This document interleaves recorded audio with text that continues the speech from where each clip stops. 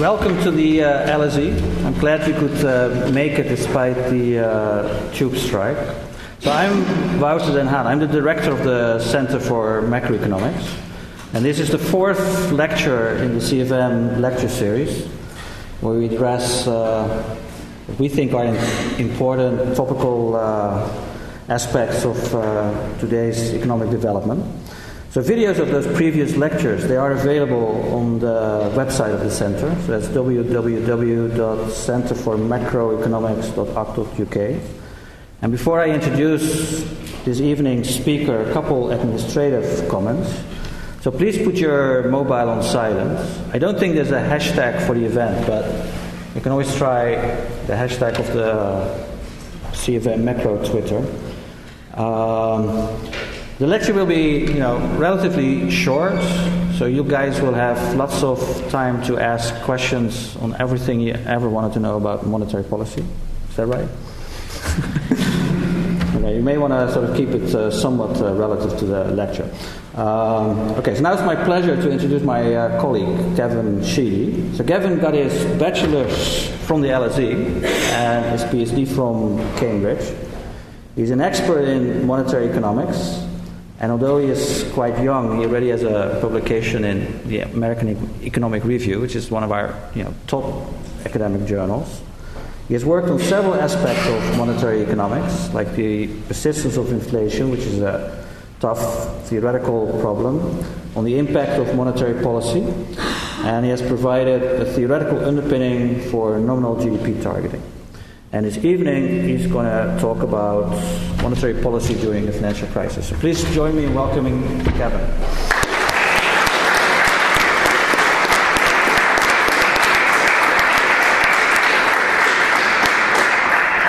Thanks, Wouter, very much for that generous introduction, and welcome to this lecture.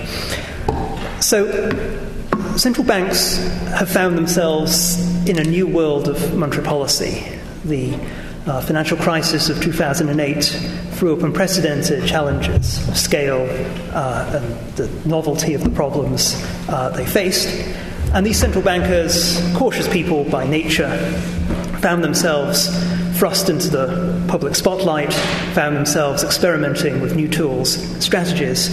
And this lecture is going to look at this unusual and perhaps disturbing outbreak of creativity amongst the world's central banks.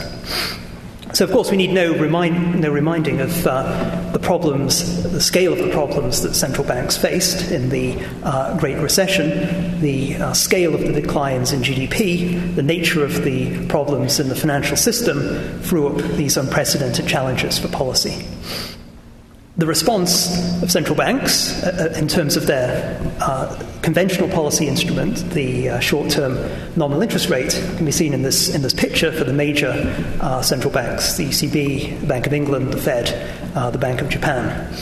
And those interest rates started out relatively high, so there was quite a lot of room to cut.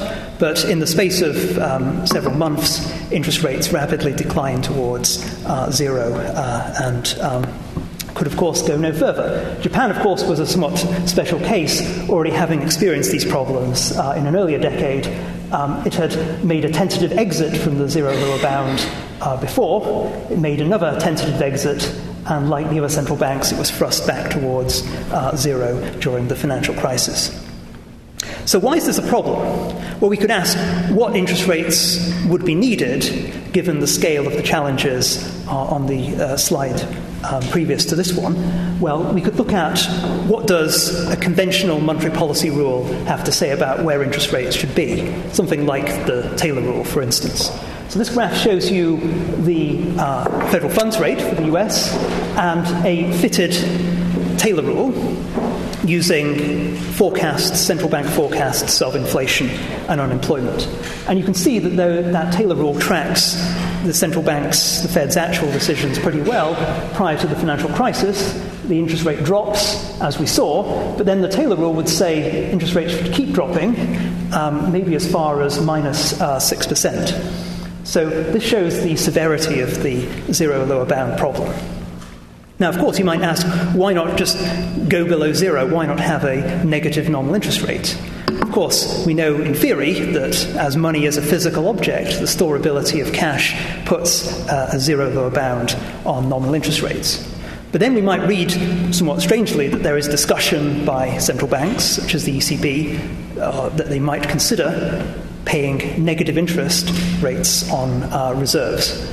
Whilst the practical problems in holding large amounts of cash would make slightly negative interest rates feasible, and we've seen them from time to time in terms of negative Treasury bill rates in the US, it's unlikely this would be a solution. It's not likely you could go down to minus 6%. Of course, some people would say you can solve this problem by changing the nature of money, by going to a purely electronic money where there is no zero lower bound. In this lecture, though, although it's unconventional monetary policy, I'm going to put some bounds to what I mean by unconventional. I'm not going to plumb the true depths of unconventionality. I'm going to stick with policies that have actually been tried, or at least considered by respectable commentators.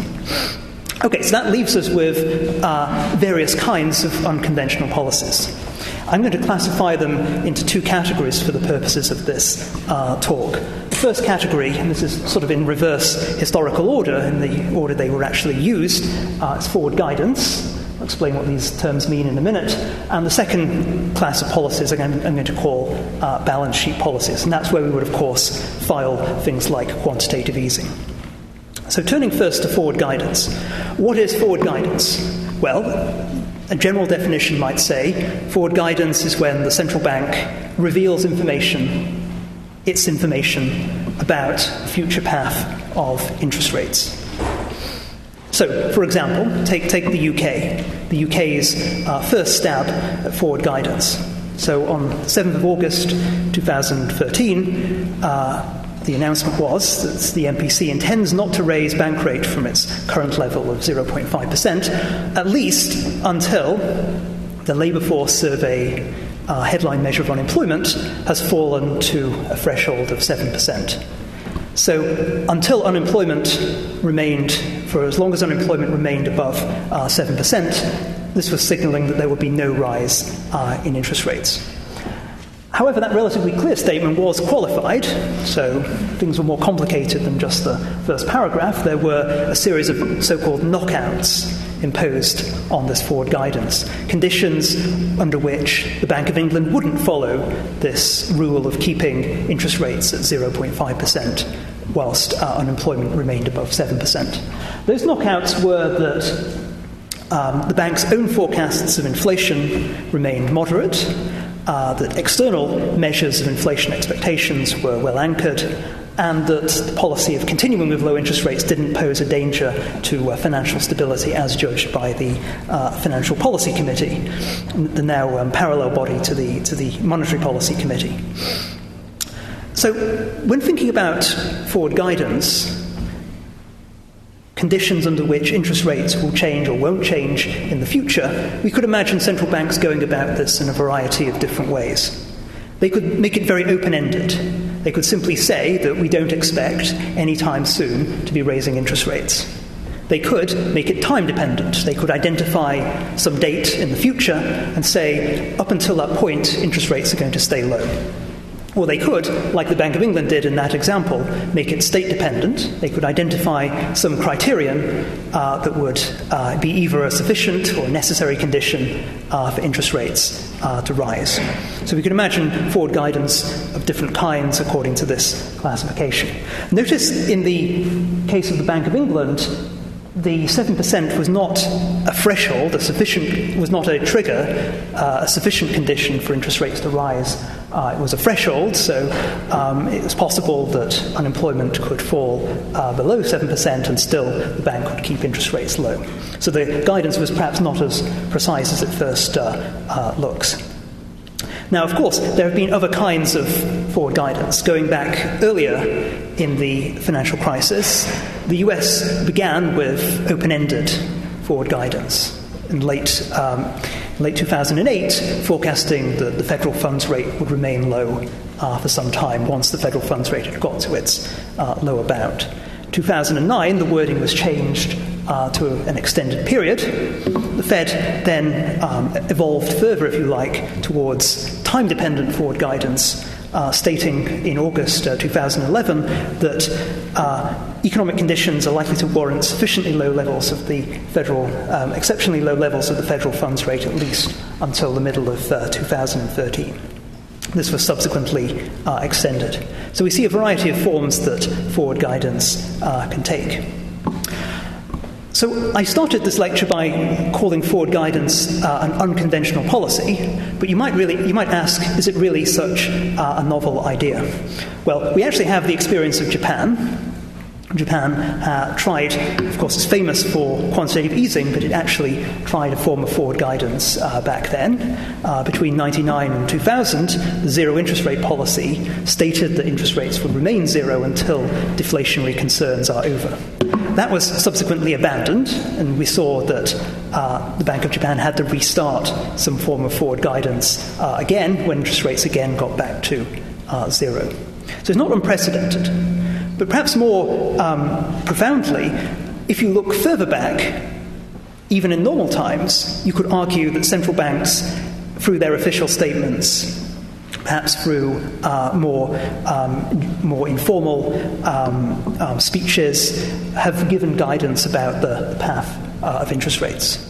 So the Fed has accompanied its interest rate decisions with a statement ever since 1999, and that statement ever since 1994, and ever since 1999, that statement has featured a view of the balance of risks, whether interest rates are more likely to rise or fall looking forwards. Other central banks, such as the ECB, have used a kind of code, words like strong vigilance, to signal changes in interest rates in the future. And other central banks have gone even further, publishing forecasts of rates. So the Reserve Bank of New Zealand does this and has done it for a long time. Other central banks, like Norges Bank, have tried this more recently. So in some sense, the idea of using central bank speech to influence people's views of the future path of interest rates is not so unconventional or radical after all. So why would it matter? Well, you could turn that question around and say, in normal times, why is it that changing the interest rates of the kind that central banks normally target, very short-term rates, why should that really matter, given that households and firms and the economy have much longer horizons? Households and firms don't want to just know what interest rates are going to be over the next couple of days or the next few weeks or the next month. They want to know what interest rates are going to be for many years if they're going to buy a house or invest in some new machinery, invest in capital and things like that. So even under more conventional ways of conducting monetary policy, it must have been the case that there was more going on than just the very short maturity interest rates being changed. Expectations must always have been there, but perhaps they were implicit, perhaps they were in the background, and occasionally from time to time central banks would give some hints, but this would not be as explicit as the forms of forward guidance tried in the financial crisis. But clearly, those expectations should matter because they've mattered in the past. For instance, a bank making a long-term loan needs to think about what the path of short-term interest rates is going to be to understand the overall cost of funding for that loan. So this is all part and parcel of the textbook transmission mechanism of monetary policy. So in that sense, forward guidance is not so unconventional after all. It slots neatly into our conventional thinking about the way monetary policy actually works. The difference, though, is that it tries to take the bull by the horns and affect expectations directly. Now, of course, for forward guidance to have any effect, it's got to provide some new information. You might well provide a statement about what interest rates are going to be, but if that simply confirms people's existing beliefs, that's not going to have any effects. So what is the nature of the new information that is being provided when central banks do forward guidance? So most academic theorists of forward guidance have a particular kind of information in mind when they advocate forward guidance policies. They claim that what the central bank is communicating is a change to its reaction function, the link between economic conditions and the interest rates that it's going to set. The claim is that the central bank can communicate a different reaction function, that it will set interest rates in a different way from how people were previously expecting interest rates to be set. So conceptually, you could think of understanding the academic case for forward guidance in this diagram. So we have some notion of the interest rate the central bank would like, which could be negative. That's the dashed line there. And of course, whilst that is negative, the closest the central bank can get to it is to go down to zero. Once in the future you anticipate this interest rate rises above zero, you might think that the central bank will then follow that and move its actual policy rate upwards. What forward guidance could be doing is communicating that the link between interest rates and economic conditions will change. There is a commitment that even if economic conditions might justify a rate above zero after this point, there will be a commitment to keep the actual interest rate down for longer. So a different interest rate path is being announced. Why would you do this? Well, the case is precisely working through expectations, working through the link between short and long-term interest rates, the long-term interest rates that actually matter for household and firm decisions. And the idea is that with forward guidance, by keeping interest rates down for longer, you can have a flatter yield curve, that at long maturities, interest rates based on expectations of short-term interest rates over that horizon, now that average is going to be lower because the rate stays low for longer. So that would be the academic interpretation of forward guidance. There's a commitment to a different type of policy, even if economic conditions would not warrant following that policy actually in the future. So policy becomes history dependent. The past starts to matter for the actual interest rate decision, even if those past conditions shouldn't really play a role in a forward-looking monetary policy at that point. Notice that the policy is not a panacea.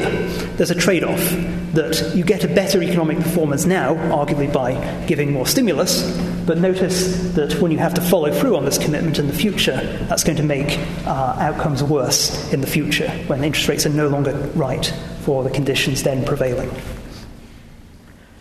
So given that theory, we might wonder whether actual interest rates and people's expectations work in the way that this theory suggests. So what is the empirical evidence that central bank forecasts or central bank statements can matter? So we don't have a lot of data given the novelty of forward guidance. So one approach has been to try to go back and argue that central bank announcements were actually playing a role in normal times, where we have much more data, and try to learn something about the role of forward guidance, the ability of forward guidance to affect expectations from that. So there are several academic studies that try to do this, using data on federal funds futures, various maturities to measure expectations, looking at how the prices of those futures contracts change in relatively narrow windows on a sort of intraday basis. So minute by minute, they're changing, and then there's a statement. How does that market price react in some narrow window around that statement? Now, of course, in the past, most of the time, central bank statements were communicating changes in actual policy. So you might ask, if in the past statements happened at the same time that interest rates were changed, is there really anything in those statements to tell you about what people should be thinking about future interest rates? But various studies have argued that there was more to these statements than just making the announcement of the current policy decision, that there was information content for future federal funds rate. This so-called path factor would be the forward guidance that we've seen under past ways of conducting monetary policy. So one of the leading papers in this area separates news about monetary policy into changes in the target, the current interest rate, and news that affects the path of future interest rates as measured from these federal funds futures. And you see that as monetary policy becomes more open, as the Fed starts to reveal more information, historically it had been very reluctant to make public statements about the stance of monetary policy. As you get into the 1990s and 2000s, things become more transparent, there's more information there. We see more and more news about future interest rates.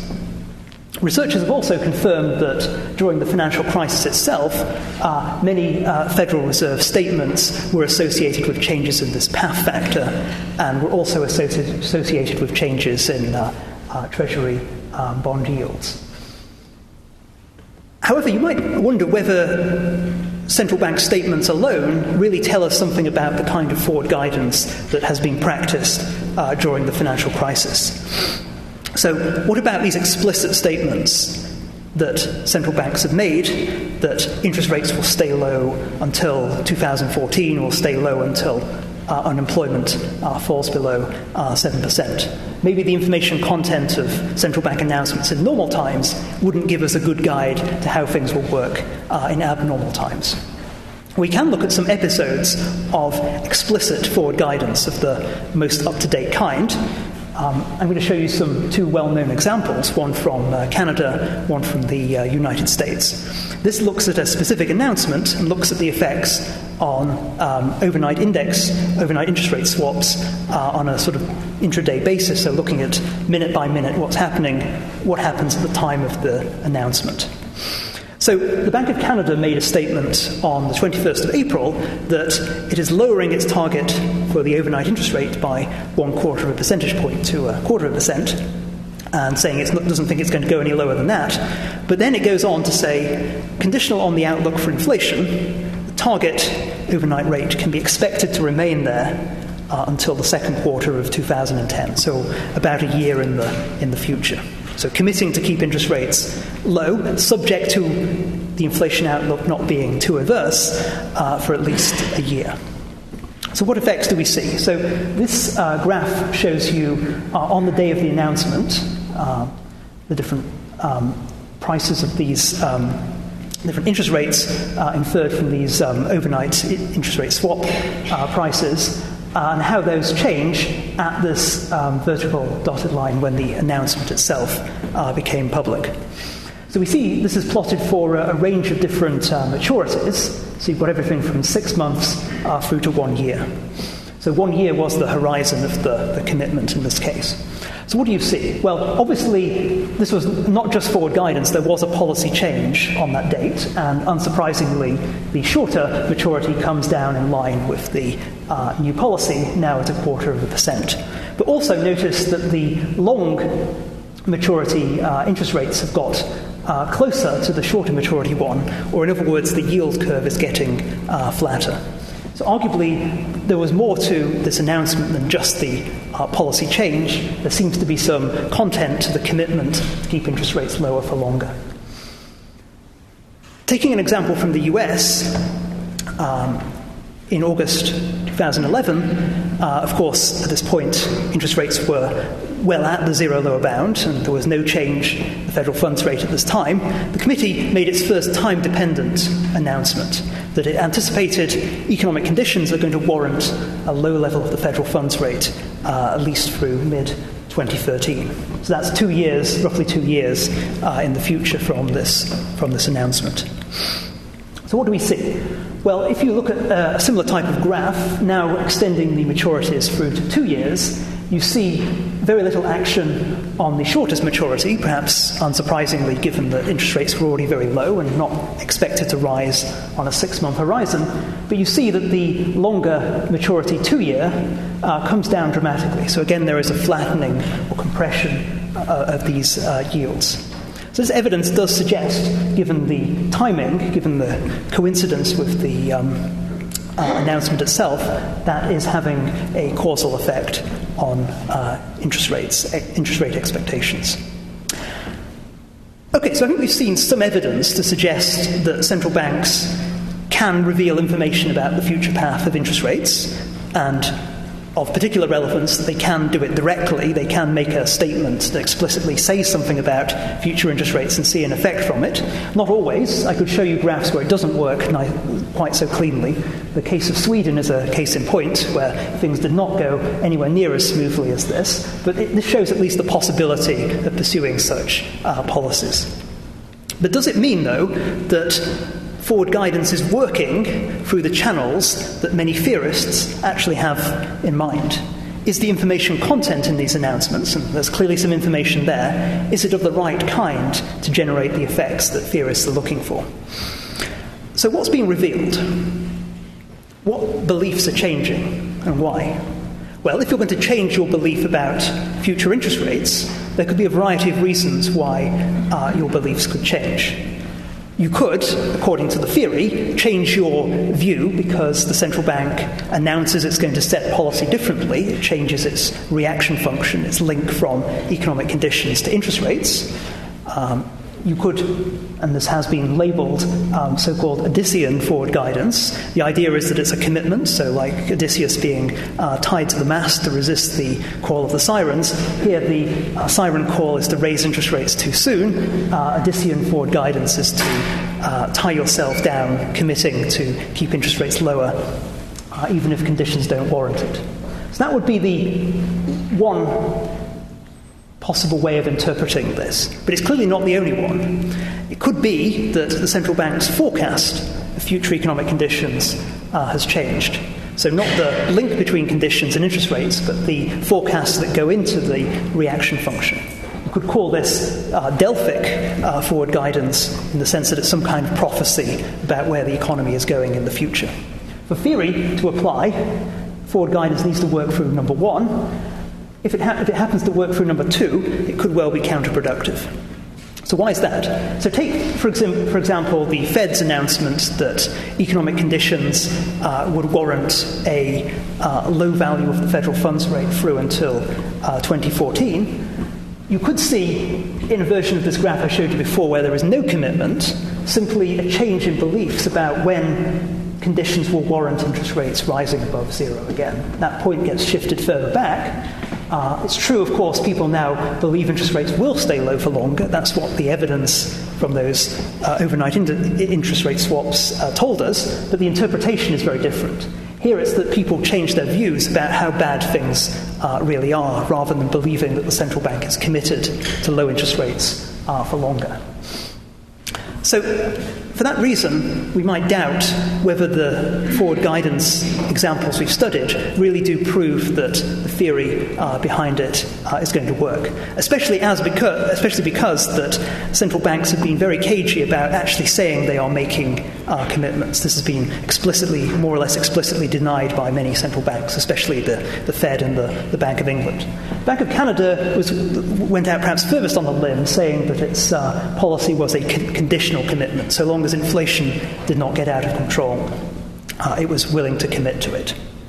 However, not most, but a lot of market commentary and media commentary surrounding forward guidance has focused on this alternative Delphic forward guidance interpretation. For example, the New York Times headline after the extension of the horizon over which the Fed says interest rates is going to stay low, the headline was that the Fed is signaling a recovery is years away.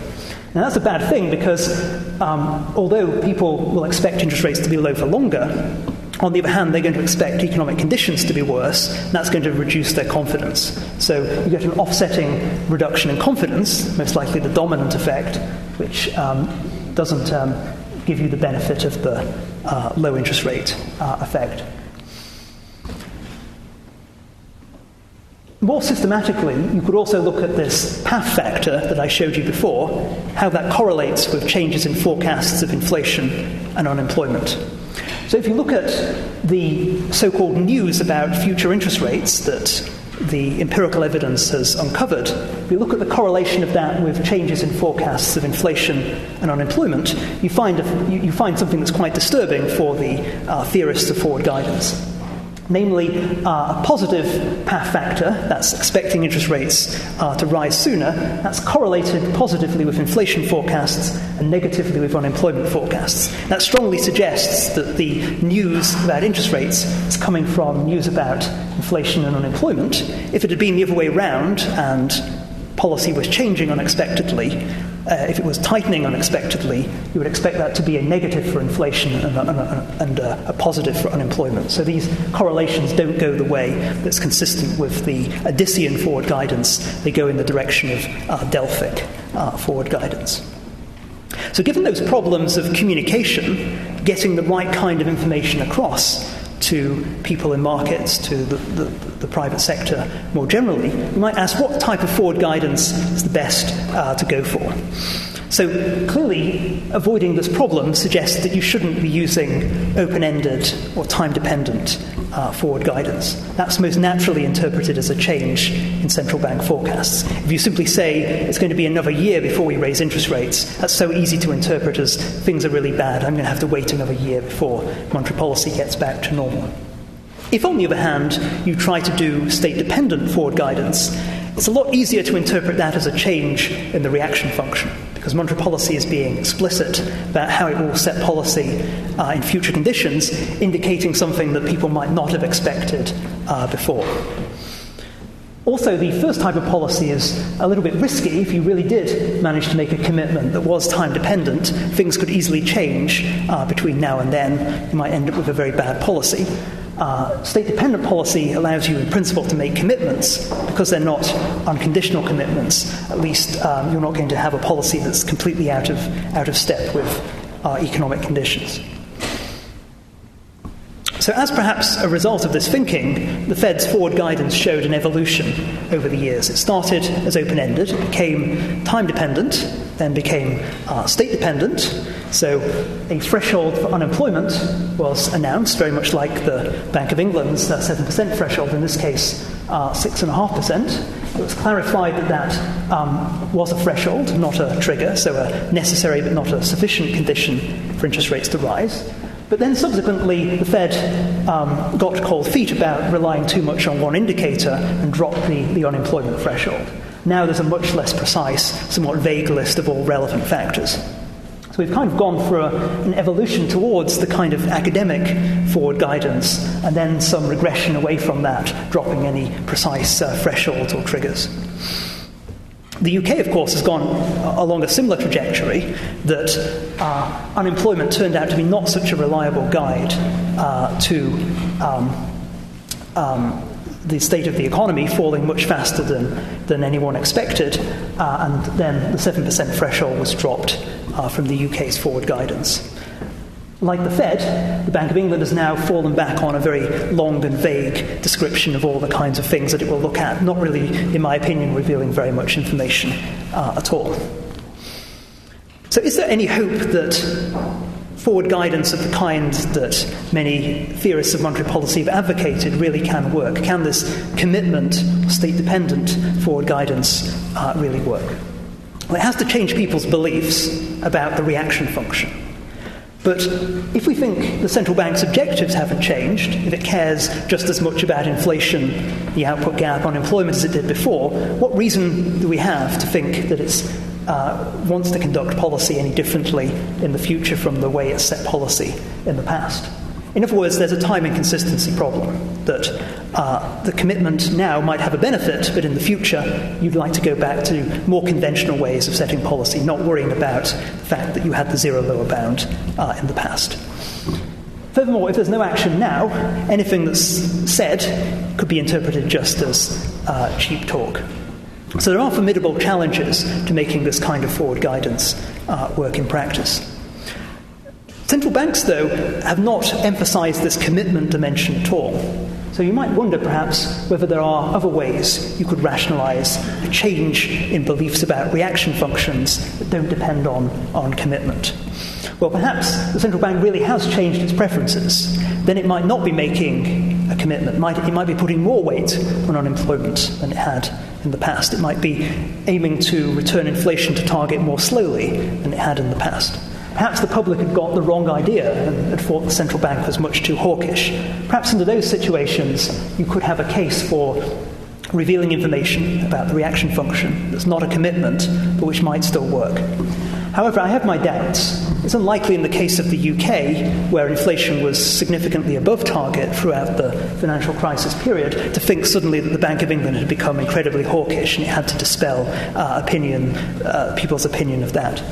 I find it hard to see how policy is going to work without some degree of commitment being involved.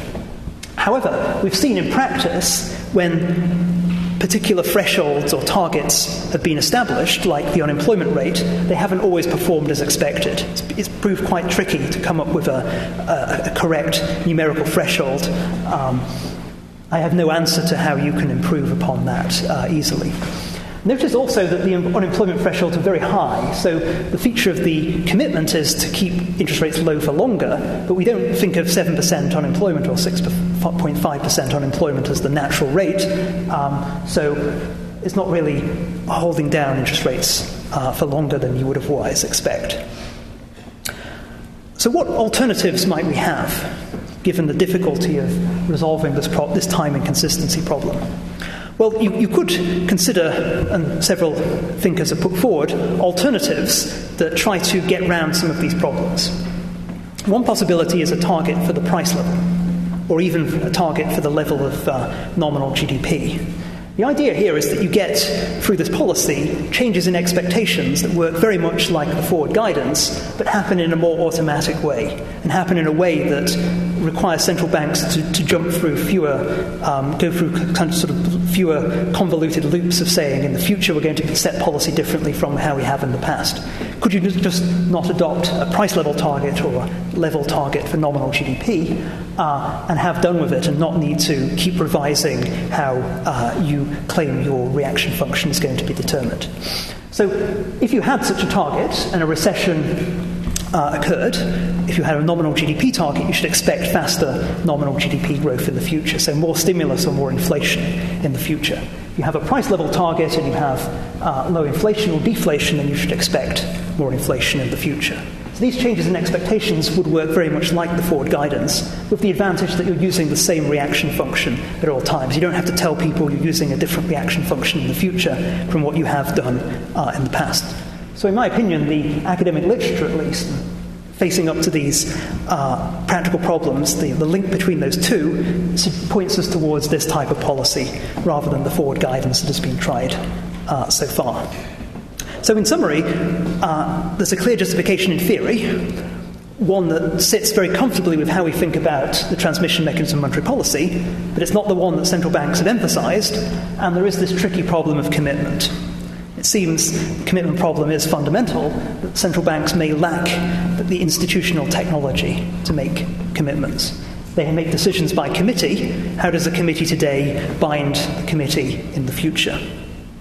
The kind of central bank independence we've seen, of course, was designed to overcome commitment problems, to avoid monetary policy being influenced by political considerations or business cycle considerations too much.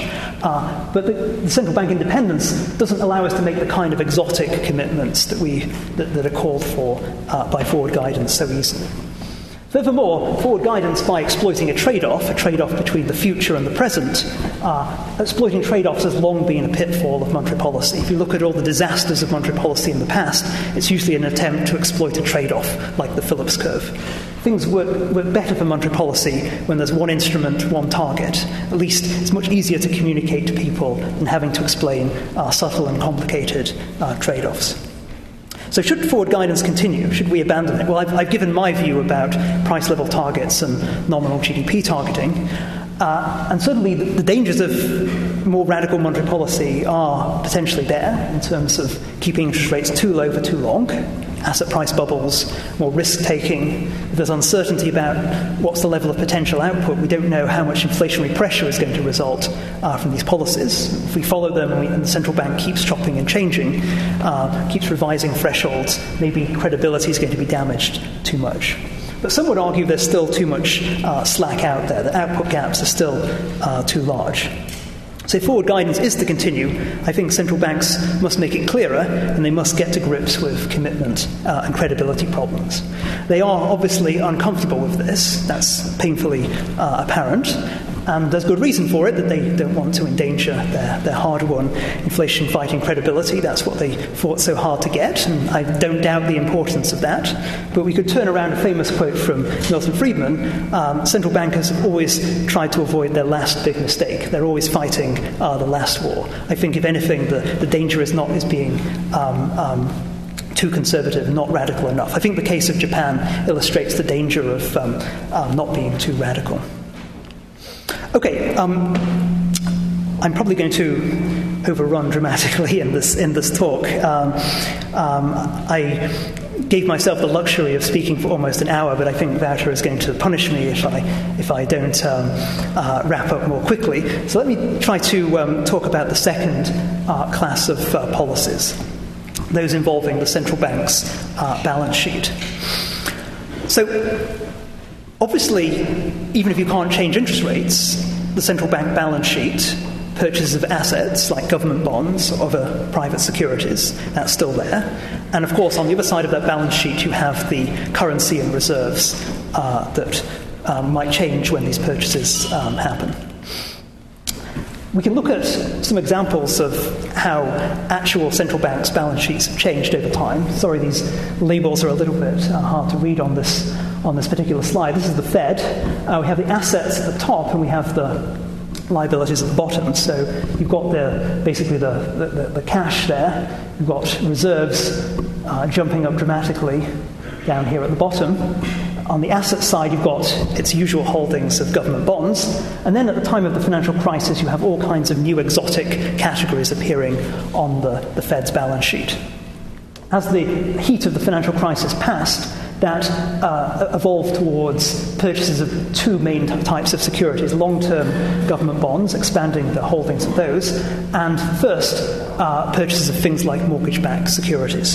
So that was the Fed's balance sheet.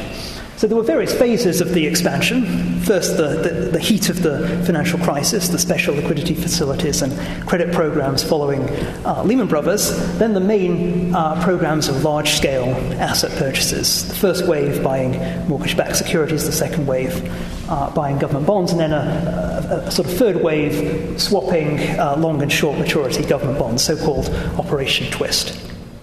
The Bank of England has seen a similarly radical change to its balance sheet, though the composition looks quite different from that of the Fed. So on the right scale, you've got this red line here. This is purchases of gilts, government bonds. And on the left scale, you've got all the other kinds of private assets, commercial paper, corporate bonds. Look at the scales. On the left, you've got 3.5 billion. On the right, you've got 400 billion. So the Bank of England has been much more conservative. It's focused almost exclusively on government bonds and much less on private securities. So what might be the economic effects of these changes in the central bank's balance sheet? Of course, a balance sheet is a balance sheet, so assets and liabilities move together. But where are the economic effects coming from? Is it on the side of the liabilities, the money supply, that matters, or is it the asset purchases that matter? So first, focusing on the monetary side, the traditional side of the central bank balance sheet, we can look at how the monetary base has evolved for the Fed and for the Bank of Japan on the next slide. I plot those alongside nominal GDP and a measure of the price level. And you see that there are dramatic changes in the monetary base, not coming from currency, coming from reserves, but those are not associated with any dramatic change in the price level or nominal GDP. Similarly for Japan, which has gone through a quantitative easing episode, reversed it, and then started another one, again you see a lot of action on the monetary base, relatively little action on nominal GDP or the price level. So it seems that these huge changes in monetary variables don't show up in the obvious other monetary variables like nominal spending and the price level. So what's going on? Well, obviously this is not printing money. This audience is too intelligent for this slide, so I'm going to skip over it. But obviously this is not printing money and giving it away, so that's not going to be hyperinflation Weimar Republic style. But nonetheless, there is a traditional monetarist argument that there is a money multiplier. So when you change the monetary base, you should change the broad money supply, and that should work through bank lending. So banks have an incentive to lend out any excess reserves. Now that hasn't happened this time. There's been a collapse in the money multiplier. So the ratio of the broad money supply connected to bank lending to the monetary base, the thing the central bank is expanding with quantitative easing, that's gone down dramatically, more or less in step with the rise in the monetary base. So these traditional monetarist channels of monetary policy don't seem to have been operative during the period of quantitative easing. And it's perhaps not surprising because the whole liquidity trap argument connected with why there is a zero lower bound in the first place points to the fact that at zero interest rates, reserves, short-term government bonds should be perfect substitutes, so simply swapping one for the other is not going to make any difference. It's not going to lead to any disequilibrium. Intuitively, there's no interest being lost on holding the excess reserves, and especially in the financial crisis, conditions were not very conducive to bank lending, so there simply was no case to expect this to feed into a huge wave of bank lending. However, there is a possibility that things work on the other side of the central bank balance sheet, on the asset side. The liquidity trap argument does not say that expanding the money supply and buying long-term government bonds, corporate bonds, asset-backed securities, it doesn't say those have no effects, because those assets may not be perfect substitutes for short-term government bonds or the reserves. However, you could claim that even if this type of policy is effective, it's not really monetary policy, because you could imagine the Treasury doing exactly the same thing without involving the money supply at all. However, let's put that quibble aside and just ask what might be the effects from these asset purchases, and is there any evidence in support of it? So what could be the possible effects? One is simply that this is a disguised version of the forward guidance we've seen in the past, that it's simply signalling a path of interest rates. Why would that matter? Well, maybe simply doing something is a way of sending a signal, but perhaps more worryingly, maybe the credibility comes from the possibility of capital losses if interest rates were to rise in the future, which would make this policy difficult to reverse if interest rates were put up. But the effects that most theorists are focused on have been so-called portfolio balance effects, which work through risk premia. And here the idea is that these assets are not perfect substitutes, and the compensation for holding a risky asset is going to be linked to how much of that you're exposed to. And when the central bank buys risky assets, the private sector is exposed less to them, so it's willing to hold them at a sort of higher price or lower interest rate. That risk is being transferred to the government. Now, you could come up with a sort of Ricardian equivalence argument for why that transfer of risk is kind of illusory, but we probably don't take those arguments all that seriously. So there seems to be a transfer of risk away from private investors towards the government, and most likely that would matter through portfolio balance effects. Moreover, at the height of the financial crisis, when markets were under such considerable stress, simply the central bank stepping in and providing liquidity might itself have a direct effect. So these are some of the possible channels these asset purchases might work through.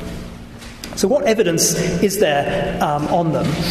Well, there's been a variety of event studies, ones that try to identify announcements of policy changes, of asset purchases, and look at the reaction of asset prices of the securities that are being purchased, and also other securities as well, in some window around the time of that announcement. Very similar to the effects of the central bank statements that we talked about before. So there's a variety of academic studies that have looked at the effects of QE1, QE2 in the US. So taking QE1 first, the well-known study by Gagnon et al. Basically identifies a series of days on which there are relevant announcements about quantitative easing, and looks at how much prices or yields on these securities change over that one-day period, and then accumulates them over all the days on which there is arguably some information being revealed. So this graph here shows you the accumulated effects on a range of assets. So 2-year Treasury bonds, 10-year Treasury bonds, then some agency bonds issued by Freddie Mac and Fannie Mae, then the mortgage-backed securities, and then tease out the effects. We've got an estimate of the term premium, and also some other assets that weren't directly purchased, like corporate bonds at the end here. So you see the largest effects were on the assets that were directly purchased in the first wave of quantitative easing, the agency securities and the mortgage-backed securities. That's where the largest effects were felt. It's true that there were also fairly large effects on treasuries, some 10-year treasuries, smaller effects on the shorter end. What explains those effects? Well, most of it seems to come from the term premium, suggesting this portfolio balance effect is the operative one, and less through signalling of future interest rates. This study, I should have said, is based on changes from one day to the next. You could argue that's much less precise than the minute-to-minute event studies that we looked at before. So other papers have tried to extend this and look at actually what happens at the minute the announcement comes through or in the minutes surrounding it. Sometimes the announcement doesn't seem to do very much, like the very, very first announcement. So 10-year treasuries didn't really move very much on the first day quantitative easing was announced. But when it was extended to purchasing treasuries themselves, in March 2009, you saw this dramatic effect. I mean, this is huge. It's going down from a 3% yield to sort of 2.7% yield. So really huge effects. So it seems the effects of asset purchases are there. You do see them at the time of the announcement. There is some evidence of signaling, so you can come up with trying to separate this into portfolio balance effects versus signaling effects. Here are the yield curves. I guess I don't have much time to talk about these, but in both cases, in both QE1 and QE2, there was some evidence of signaling, but it's relatively modest in QE1 compared to the portfolio balance effects working through term premia that we saw. In QE2, of course, the purchases were focused on government bonds, so perhaps less scope for term premia to be as important, or risk premia more generally to be as important. The effects in QE2 are much smaller, and most researchers in this area have concluded they worked through some kind of signaling of future interest rates. So that's the evidence, that's a very brief summary of the evidence that have come out of these studies. The effects of QE1 were large, tended to work through portfolio balance effects. Maybe we can't draw too many conclusions from that because conditions at the time were so unusual in financial markets. Maybe you couldn't replicate this again if you started buying mortgage-backed securities tomorrow. Maybe it's only when markets are most stressed that you'll find these really large effects. The QE2 effects, much smaller, and the evidence is saying they're coming from signaling. It is worth noting, though, that event studies, by the time we get to QE2, might not be so informative because a lot of the news might have been out there implicitly already. Things were much more surprising when this policy first started. So I presented some evidence that QE does have effects. Those effects are beneficial if you want more monetary stimulus, but of course we always have to compare benefits to costs, and that might come from the dangers associated with the exit strategies from these policies in the future. So we've seen that whilst you're in a liquidity trap, expanding the monetary base doesn't generate a surge of inflation. Perhaps if interest rates get back to normal in the future, perhaps if the central bank is taking capital losses on its portfolio, it'll be hard to control the return to more normal monetary policy, and inflation could easily get out of hand. Central banks would argue, though, that they have the tools they need to deal with this. They can, of course, reverse open market operations. Even if the central bank is technically insolvent, there's no reason in principle it can't do this. It can pay interest on reserves, as the Fed has started to do. It could impose reserve requirements. But I suppose the real question is, will these tools actually be used if this danger arises? These tools would all involve tightening monetary policy. To some extent, quantitative easing, asset purchases, kind of bake in a monetary stimulus for a long time. It's stickier, it's harder to reverse than just changing an interest rate. It might take some time to unwind these policies. Maybe the Fed will be under pressure not to reverse it as much as it would like to at that time. So overall, quantitative easing, there appears to have been effects, probably because financial markets were so distressed at the time. However, if the effect of subsequent quantitative easing has been through signalling, it's probably not the most efficient way to go about delivering that information. Furthermore, we might worry that quantitative easing risks blurring the line between fiscal and monetary policy. We might worry about exit strategies, even though Japan has already reversed the quantitative easing in 2006 and did it without significant disruption. What are the future prospects? Well, it seems to be the policy of the past, at least in the US and the UK. There's some talk of it in the Eurozone, but probably cheap talk. Japan seems to be the only economy thrusting on with really aggressive monetary expansion with Abenomics. So to sum up this talk, I could fall back on the famous line about what were the effects of the French Revolution. The Chinese foreign minister once famously said that it was too early to tell, even 200 years after the event. I don't have 200 years, but I think it really is too early to tell the overall success or failure of unconventional monetary policy. I've shown you evidence that it works in terms of asset prices, but ultimately we care about GDP and unemployment, not asset prices directly. We don't have good counterfactuals for what's been the effect on GDP and unemployment. Furthermore, it may be too early to know about any potential costs that these policies have. That might still be to come. And what is success? What would we judge the success of unconventional monetary policy by? Well, maybe success is really when we get back to normal, when things return to some semblance of normality. Only then, I would say that central banks should be declaring mission accomplished. The temptation to declare it too soon might be all too great. We've seen that danger in the context of Japan. So the mission accomplished banner should remain unfurled for the time being. Furthermore, we don't have, in history, many examples of economies that have actually come out of a liquidity trap. We have the 1930s, but of course we know how ultimately recovery took place from the Great Depression. We know what happened in the 1940s. Arguably, US monetary policy didn't recover to anything like normality until the 1950s. So it may be some time before economies really do leave the liquidity trap behind. However, there's one thing that everyone who's worked on unconventional monetary policy can agree on, which is that, somewhat cynically, it's provided at least work for economists if it hasn't stimulated job creation more broadly. And on that note, maybe in 5 years' time, when someone else delivers this lecture, we'll have more data and we'll be able to say more firmly what the effects really were. So thank you.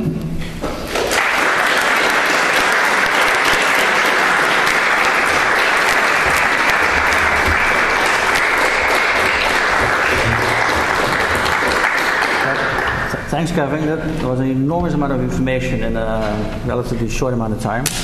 Does anybody have questions? Yeah, wait till you get the microphone. Thank you, Professor Sheedy, for speaking with us tonight. If central banks were to adopt a nominal GDP regime targeting and they were to succeed, is there a risk that they achieve the wrong sort of composition of inflation versus growth, i.e. stagflation? Shall I answer these questions as we go along? I mean, that is a risk of following a nominal GDP target. Of course, it logically implies a negative correlation between inflation and real growth, if you follow it. In another context, I've argued that's a good thing, in the sense that if you want to avoid debt deflation, you might want to do this in bad times. You might want to have higher inflation. Of course, in the context of forward guidance and generating the right expectations about interest rates, that would be an undesirable feature of it, and you would probably want to try to correct the level of the nominal GDP target for some estimate of potential output if you wanted to avoid that problem. How you would do that in practice, of course, I don't claim to have a policy proposal ready to roll out on how to actually put nominal GDP targeting into practice tomorrow. It would need a lot of thinking about how to do it appropriately. But it would be possible to try to deal with this issue of adjusting for potential output if that was your concern. The key thing is you have a target for the level of something. So to the extent that you fall behind on the target now, whether it's in terms of growth or inflation, that should automatically, to the extent the target is credible, create favourable expectations of real growth or inflation in the future. Real growth boosting confidence, higher inflation bringing down real interest rates. That would be the argument. Once you've got to a situation of stable growth, then you might want to think about, for the future application of this policy, adjusting it for potential output. Thank you. Just point yourself to Thank you for the good overview. Two short questions. One is, how do you define normality? Would you define it in terms of economic performance then, or central bank balance sheet, or whatever, interest rates? A second question would be, where do we put this forward guidance and all the cheap talk, I would say, around it in the context of the old discussion of rules versus discretion? I mean, we have had sort of similar discussions before, not only between monetarists and Keynesians, but we must have learned something from that. Okay, so normality, I guess we'll all know it when it comes back. I don't have a good definition of what is normal. But I wouldn't necessarily define it in terms of the central bank balance sheet. It would be possible if central banks, say, start paying interest on reserves to maintain large balance sheets in the future and still conduct monetary policy in a more normal way. So there are specific proposals, unrelated actually to forward guidance in the financial crisis, of having an interest rate set with a floor system where you always have a surplus of liquidity in the system, so to speak, and there's no reason why you can't move interest rates up and down normally so long as reserves are being remunerated. So that wouldn't be how I define it. I think I would define it as more in terms of unemployment and economic performance more generally. And perhaps also financial conditions, so risk premia and things like that. Oh, I didn't answer your second question. Yes, so there are many echoes of this old rules versus discretion debate, and I think a lot of the insights that came out of that debate show up in the debates on forward guidance as well. My thinking is that the way we dealt with that problem in the past, and the problem was that the problem was that central banks were perhaps under too much pressure to push unemployment down and growth up, and therefore they had to be insulated from political pressure. It's not that we discovered how to make commitments, it's that we discovered institutions that allowed us to get the same effect, which was insulating central banks from political pressures. Now, that doesn't follow that you can then make any kind of commitment. I think if we want to make commitments like forward guidance in its state-dependent form, where you are explicitly using irrelevant past conditions to set policy in the future, I think we need to rethink the institutions of central banks more profoundly, because the current committees, although they're insulated from politicians, they're not insulated from their own concern about inflation and unemployment ex post, and they have no incentive to stick to past announcements. I mean, maybe you could argue reputation will do it, but that was never sufficient in the past. We needed independence.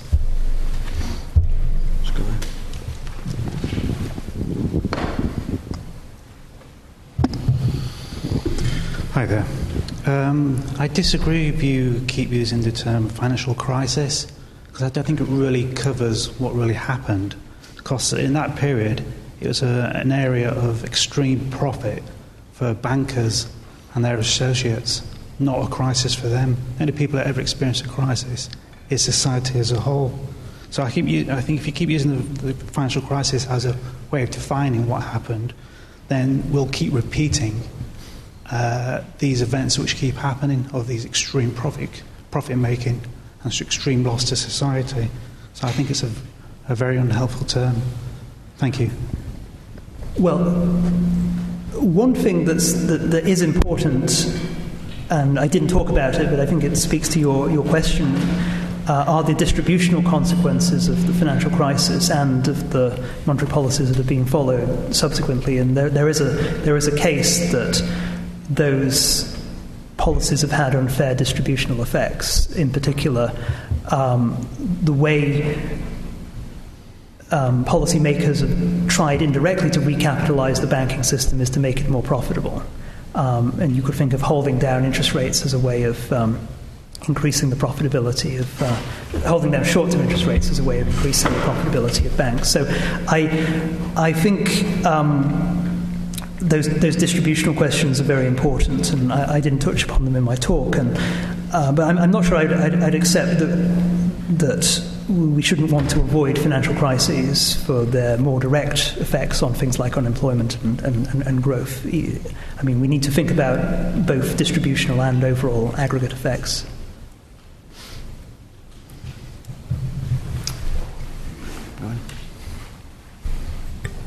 I was very interested in your comments on forward guidance, because you talked about do they work and how do they work and whether they work. But one consequence of both the Fed and the Bank of England trying it last year is we began to feel our central banks weren't quite as competent as we thought. The Fed started talking about tapering, and they clearly did not expect the market reaction. Mark Carney starts talking about lower for longer and has to change his mind relatively quickly. So one of the side effects of showing more, which is what the central bank is trying to do, show more about how it's thinking, is that we may realize that its thinking isn't very bright. That is a good point. It's certainly the case that they're on a very steep learning curve. So whenever you get new challenges, you need new policies, and sometimes the first things you try are not the right policies. And I think mistakes are going to be inevitable. And yes, we should worry those mistakes might damage credibility. I guess that's what you have in mind.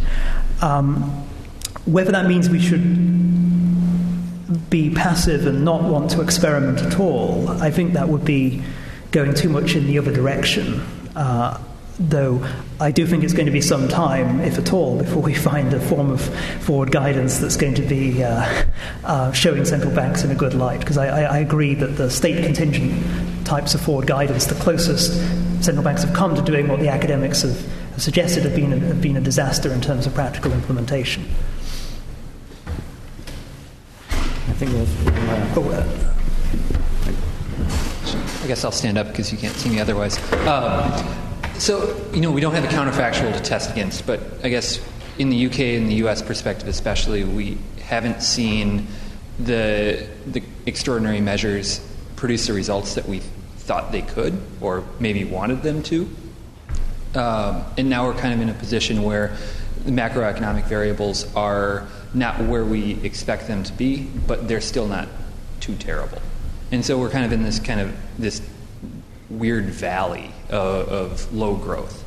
So where does that leave the central banks in terms of trying to hedge themselves against tapering down their extraordinary measures, but also keeping enough air in the economy to grow to get back to its long-term rate? We're kind of do you see where I'm going with that? So I think it's a good question. You might think that of course we don't observe how bad things would or wouldn't have been had these policies not being used. But I guess your point is more forward-looking than that. It's what we do in the future, and that's where I think it's important that you don't just have an unconditional commitment. It's if you think there's a danger that things will get worse again, as perhaps they did, if we take the example of Japan that has tried to exit from unconventional monetary policy on several occasions and then been pushed back, it's important that we have a framework for policy in the future that's able to deal with a possible relapse into the types of conditions we've seen in the last few years. So that's where I think the case for something like nominal GDP targeting would be strong, because having a level target for that does provide you with a sort of flexible amount of policy accommodation depending on how things turn out to be ex post. Though I accept it's not a panacea.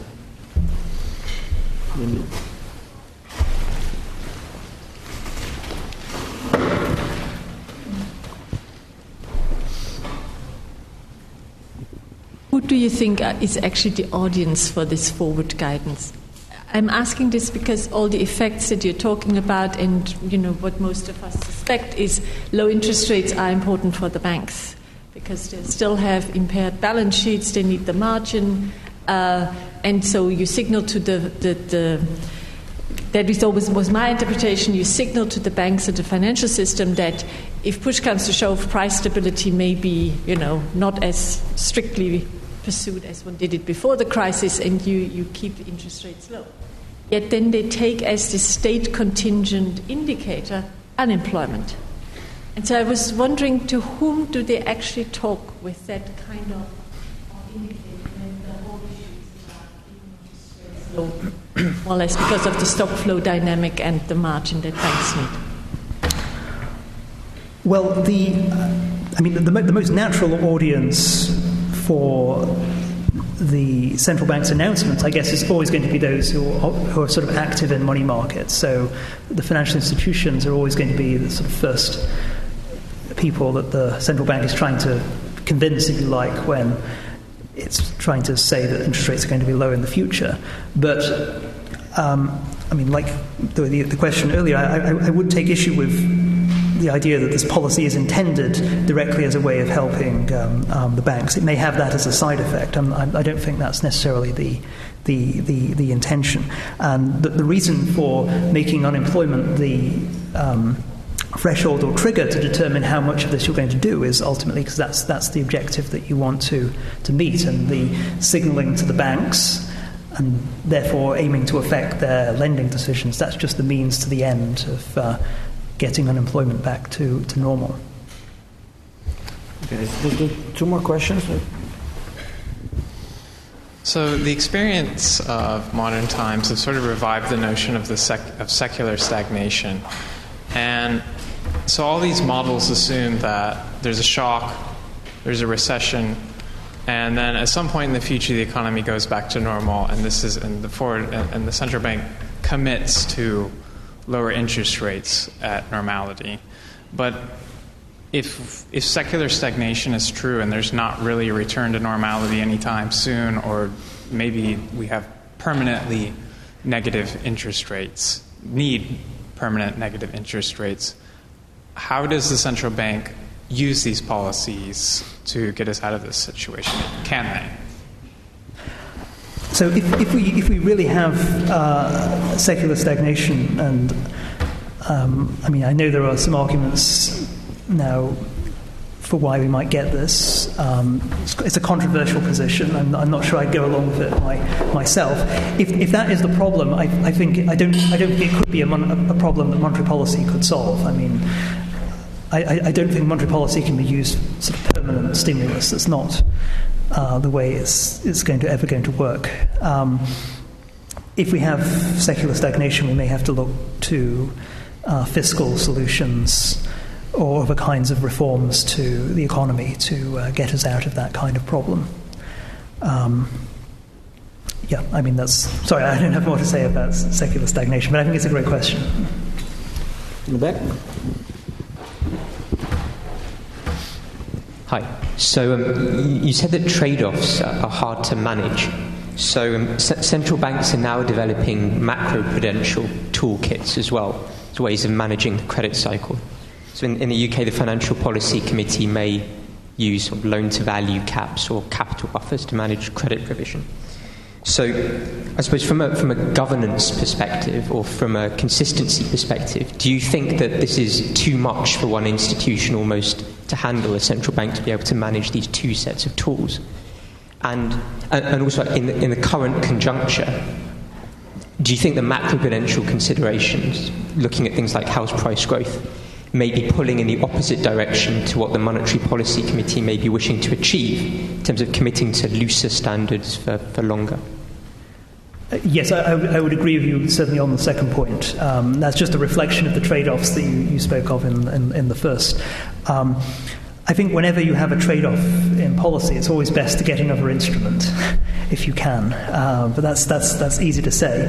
And work to develop good macro-prudential policy tools might take the edge off some of these trade-offs. However, the specific trade-off of forward guidance is very much the subtle future versus present trade-off, and it's that I'm unsure about how we will manage. We struggle to manage the inflation-unemployment trade-off well enough.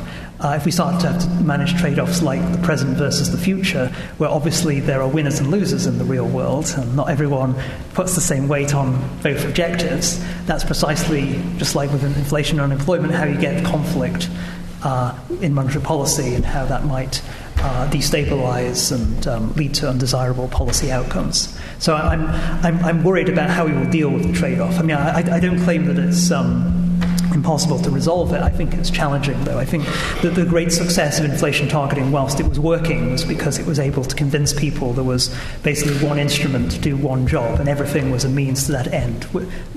The level of growth, the level of unemployment, those were all connected to getting inflation back on targets. Everything could be lined up in a very simple way. That made it very easy to communicate monetary policy. If you start having to talk about trade-offs, things get so much more difficult. Not impossible, but it's much more difficult. Great. Thanks, Kevin. Thank you all for coming. Let's thank our speaker one more time.